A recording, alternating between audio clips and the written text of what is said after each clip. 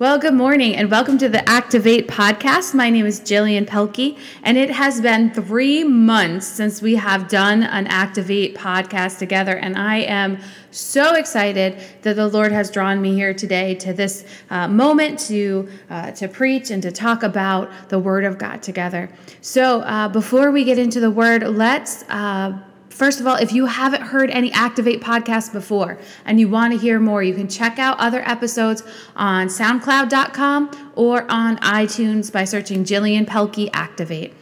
So there are lots of episodes to catch up on if this is your first one.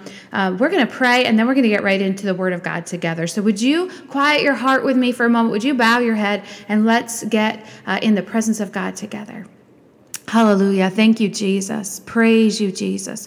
Lord, we thank you for this moment. God, we thank you for this time that we've set aside to spend with you and to learn of you and to be in your presence. And Lord, I pray that your word would go forth with power, that God, your word would go forth with conviction, that God, it would change and transform our hearts and our lives. God, I pray that we would live in a way that brings you glory. And Lord, I pray that today as we dive into the word of God, that you'll help us to do that, to change, to be more like you, to be transformed by the renewing of our mind. God, build us up in our most holy faith. Let us run the race with perseverance. Lord, thank you for this moment. Be with us now, I pray, in Jesus' mighty, mighty name. Amen and amen. All right. So I just got done listening to a song by a band which I love called House Fires is the band, and the song has this phrase in it. The song title is So Much Better, and it has this phrase in there: I've got this joy and it won't let go. I looked in his eyes and it freed my soul.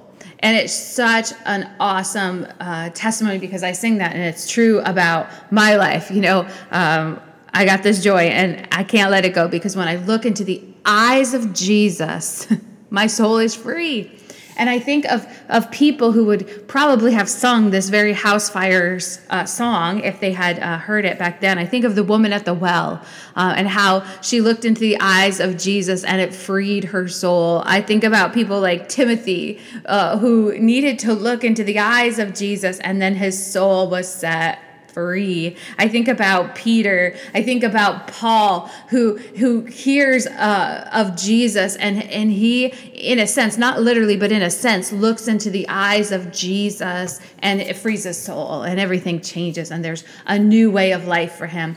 And I think it's not only true for me, it's true for many of you. You would stand and say, there was a day when I looked into the eyes of Jesus, and my soul was finally free. Everything change, because salvation, because coming to Jesus, because transforming our lives is a whole new thing. It takes our old person and we become a new person. We go from being a natural person to a spiritual person. We are a new creation in Christ Jesus. And so this just got me going. I've got this joy and won't let go. I looked in his eyes and it freed my soul. Today we're going to be jumping around through a few scriptures. And so if you have a Bible handy, a paper, actual Bible, get that ready or pull the app out on your phone because we're going to be jumping around. You know, in the last few months, our world as we know it here in America has been completely transformed. It's almost like it got flipped upside down. Everything is different. We even have new vocab words. We have a new language to describe it. And there's words, most of these words really annoy me, but there's words that have identified this period of 2020. And one of those is the new normal, right? Haven't you heard that? The new normal. Unprecedented times is another one. We're living in unprecedented times. There's no time that we look back and it was exactly like this. So there's these vocab words that are swirling, around social distancing. These are words that we weren't readily using before, but everything shifted, and these are words that describe what is going on in our culture, right? In our world. And I want to talk about a time in the Bible where things got turned upside down. See, with this whole pandemic that we're facing with the issues rising to the top of our attention of racism, with so many things in our world just happening that we weren't expecting. We didn't see these things coming. At least I didn't see these coming. I don't know about you, but I didn't see these things coming. it's at first, it's a little unnerving. It was a little unnerving for that season when you would go in the grocery store and there was things missing, because we were so used to life was always the same way. Life was always here in America. When you went into a grocery store, there was always food. Things, you didn't run out of things. There was one point during these last few months where my husband had gone to Walmart to pick up something for basketball or something, and he went down the aisle of weights and workout equipment, and it was gone. I'm sure you guys have had that experience in the last few months where you've gone into a store that you've gone into a bajillion times before, and you look for that one product and it's gone. And this is not our regular thing. We haven't had this happen to us before. It kind of wakes us up and makes us think, well, where does that product come from and why is it changing? And it just shifted all of our mindsets, right? It shifted all of our mindsets to think about the people who are part of our family, the people that we're allowed to be around in the social distancing idea. All right, so this translates to an amazing part of the Bible because we can relate to this. We lived life one way, and then everything got flipped upside down, and we didn't expect it to happen. Guys, that's the story of the gospel. That's the story of what happened to the disciples, where they were living one way, and without notice, everything got flipped upside down when Jesus came. Everything was now different. And it's very easy to read in Hebrews this transformation. I love how Hebrews goes into depth. And the writer of Hebrews, whether it was he or she, said all the details of what the temple was like, but said that the temple was a replica of things to come. It wasn't the perfect thing. It was a replica of a better covenant that was coming, replica of a better temple that's in heaven. And each thing, though it was good for the season, wasn't perfect. And every sacrifice had to continually be made. So sins were committed, a sacrifice had to be made. People ate the wrong food, a sacrifice had to be made. People touched the wrong thing, a sacrifice had to be made. And there was no easy entry into the Holy of Holies. It was a blocked path. It was only for certain people. This was the way of life. This was the accepted way of life. This was their culture. Just like a few months ago, we had one culture, and now, today, we have a different culture. So they were living this culture, but they had known it for a long, long, long generation after generation. And then when Jesus came, and Jesus made a sacrifice once and for all, everything was completely flipped upside down. They had been making sacrifices for generations. They had been doing it this way forever. And now with the sacrifice of Jesus' blood, all sins are wiped away forever.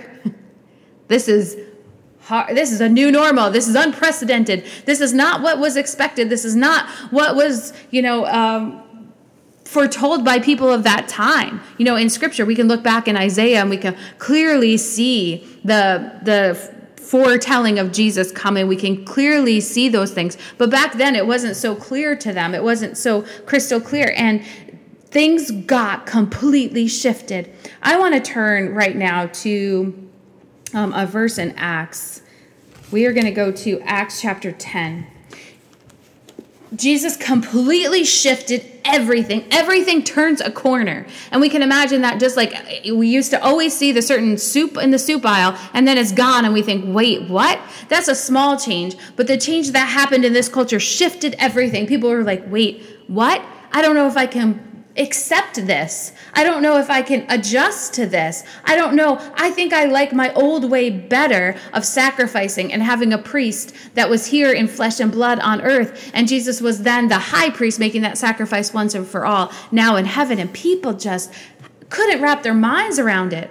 The same way we can't wrap our minds around our quote-unquote new normal. Well, it goes even further than that, because everything gets turned upside down, and you think it stops there, but it goes a layer deeper. And Peter one day, this is after Jesus has gone back to heaven, Peter one day is given a vision. And he's given a vision of clean and unclean animals. And the Lord tells him in this vision to go and eat.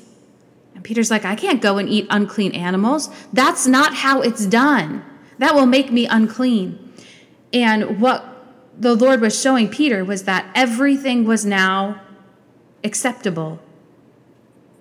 We see this back in Genesis. They only ate vegetables. They only ate fruit and vegetables and the things that grew from the ground. And then when they come off the ark, the Lord finally says to them, now take and eat of the meat of animals. But they were only supposed to eat certain animals. And by the time we get to Peter, they're still following those same rules and regulations given under the old covenant, the old way of doing it, the old law. And Jesus now says, everything's fine for you to eat. But he also is showing them that anything that God has made clean, you can't call impure. And he's showing them that the gospel was not only for the Jewish people, but also for the Gentiles. So the Gentiles mean everybody else. So this once and for all that Jesus did, this once and for all sacrifice for sin, was not just for this one people group, but for every people group. And to further solidify this, he sends a man to Peter and says to come to his house, that the Lord told him to come. So he goes to Cornelius's house, and Cornelius said that, 3 days ago he was in his house praying, and he felt that the Lord told him to go and get Peter and have Peter come. So Peter comes, and in Acts 10:34, he says this. Then Peter began to speak in response to Cornelius. He says, I now realize how true it is that God does not show favoritism, but accepts from every nation, the one who fears him and does what is right. I'm going to read that again. Let that sink into your 2020 ideals. Let that sink into today. Let that sink into the culture which we're facing right now. Here it is. Peter, back then, thousands of years ago, spoke these words which ring true to me today. It says, then Peter began to speak. I now realize how true it is that God does not show favoritism, but accepts from every nation the one who fears him and does what is right. We look at the verses in Galatians 3:28.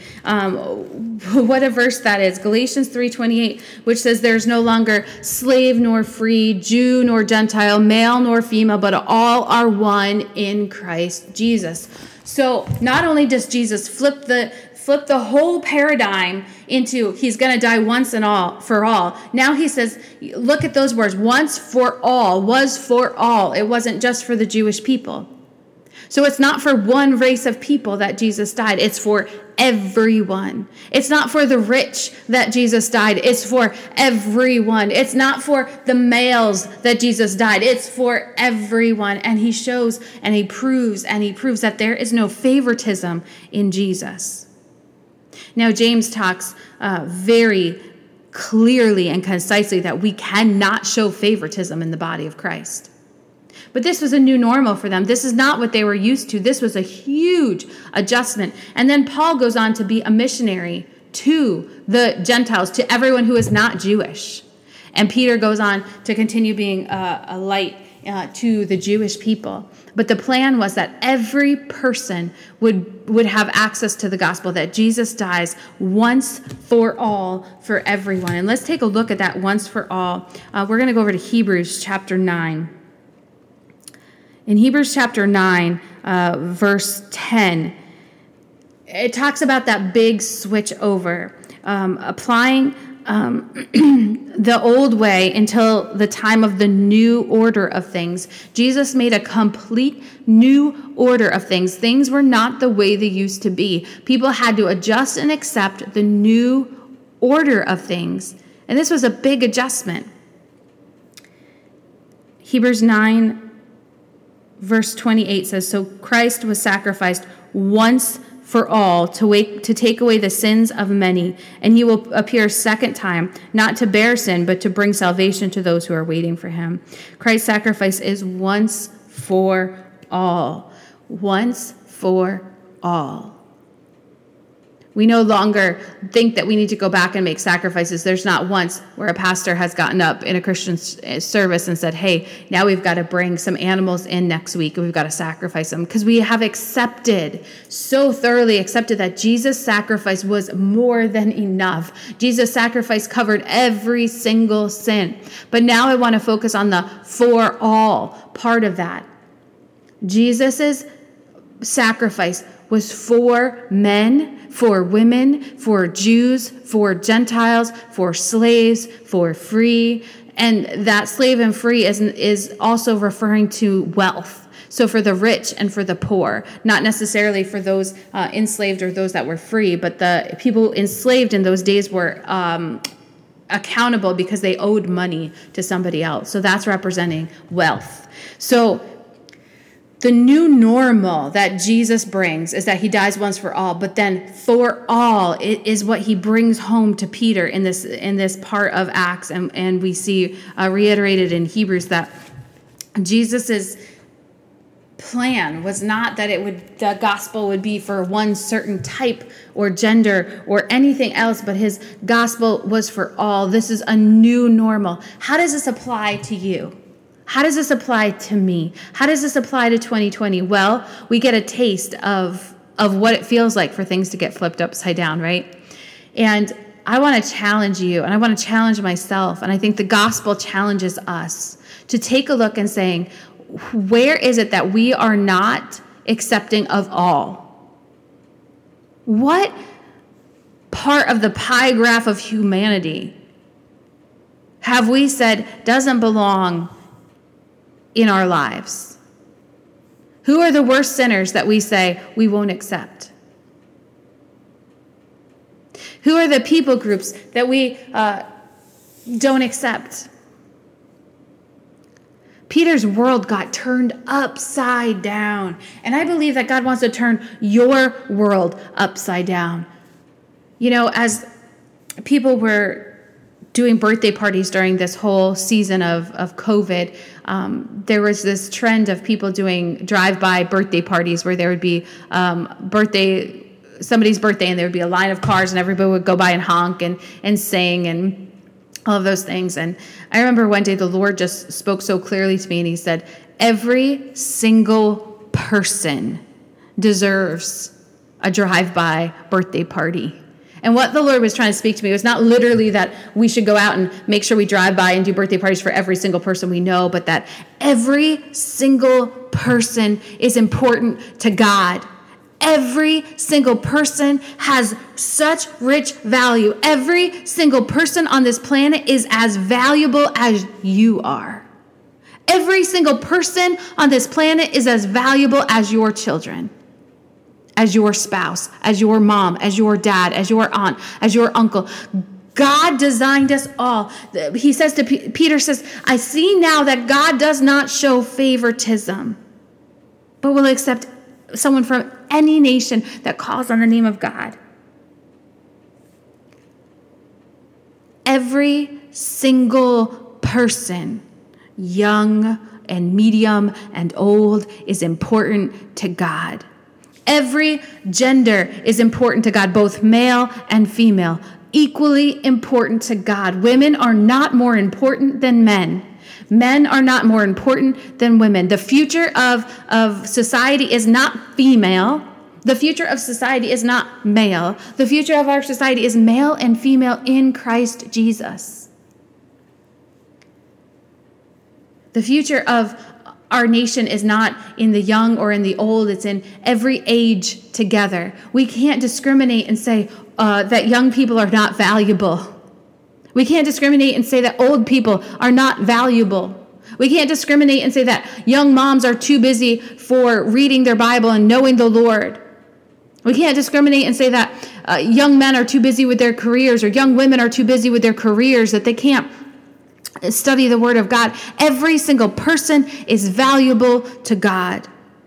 Every single person on this planet has equal value to God. We can't look at those who are not wealthy and write them off.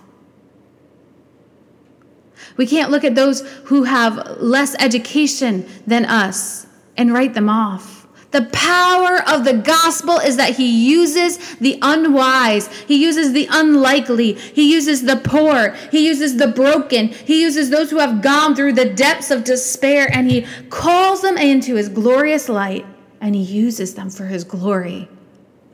So how can we sit and judge people? Every single person is valuable to God. Every single person, when they look into the eyes of Jesus, their soul is free and they are set on fire for him. Every single person is valuable to God. The color of our skin is not an indicator of who we are or how important we are to God. Who we are to God is the same. How important we are to God is the same. And if we begin to judge people by their gender, by their color of their skin, by the sins they've committed, by anything, then we stand in a place of judgment that God condemns. He says that we can't stand in that place of judgment. He created each and every person, and they're valuable. And Peter says in Acts, and I'll read it to us one more time. He says in Acts chapter 10, I now realize how true it is that God does not show favoritism, but accepts from every nation the one who fears him and does what is right. God loves people, not just certain people. God loves every individual person. God created every individual person. And as our world has gotten turned upside down, we see a glimpse of how this must have felt with this turning upside down of the world for the disciples and for Paul. But I want our worlds to be turned upside down one more time, to take a magnifying glass and look and say, are we valuing people? Have we tried to revert back to this old way of Judaism where it was their tribe and just their tribe and no one else could come in? And if they came in, they could, but they were a little bit less. I pray that our churches and our homes and our lives don't replicate that. It's not about our Christian tribe and no one can come in. It's about doors open wide for anyone, for everyone, for every walk of life, for either gender, for either any social class, for any skin color, for any people with past histories, to come into the wide open doors of the church, the wide open doors of our lives, because God does not show favoritism, and I don't want to show favoritism. And so I think we need to find a place of repentance before the Lord and say, God, show me if there's any place where I've erred in this. Show me if there's any place where I have naturally favored someone over another. And God, help me to be more like you. Every single person is valuable to God. And every single person should be valuable to you. We should look at people equally. But friends, we don't naturally do it. Without the Spirit of God living in us, we naturally favor people. We naturally favor people we like. We naturally favor people who like the things that we like.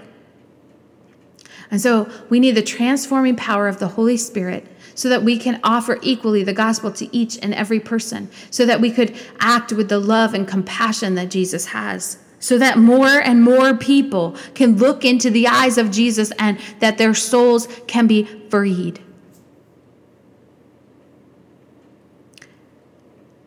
We need a new normal in the church. We need a new normal in our lives. We need to check our hearts. We need to examine ourselves. The Bible says so many times, especially in Psalms, to sit on your bed and let the Lord examine your heart, to sit down and think about the law of the Lord, to meditate on it day and night. So take this piece of God's word and meditate on it, chew on it. Is there someone that I'm showing favoritism to? Is there a people group that I have unknowingly or without thinking have marginalized? Are there people with sins in their lives that I choose what sins are really bad and which ones aren't so bad? And have I taken that group of people who sin the way I don't prefer and marginalized them or written them off? Have I ever in my heart or in my thoughts said there's no hope for that people group or that group of sinners or that class of people or that gender of people? My prayer is that God would wash over you so that you would not have a hierarchy in your mind, but that you would look at each person with the value that God places on them.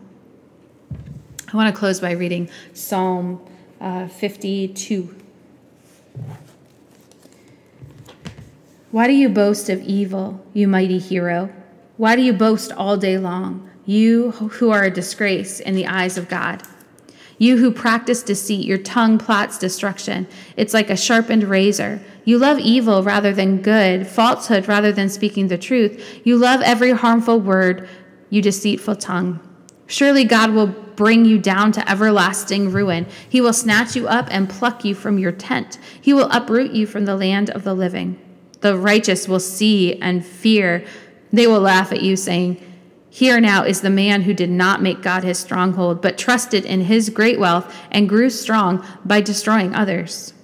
Verse 8, but I am like an olive tree flourishing in the house of God. I trust in God's unfailing love forever and ever. For what you have done, I will always praise you in the presence of your faithful people, and I will hope in your name, for your name is good. In this psalm, we see an evil man who trusted in his own wealth and was made great by destroying others. May that not be our story. May we not become heroes by destroying others. May we not be lifted up by pushing others down, but rather trusting in God's plan and God's way, and then we'll be like an olive tree flourishing in the house of God. Let's pray. Lord, we want to flourish in your house. God, we want the way of the kingdom of God. We want to be kingdom-minded people.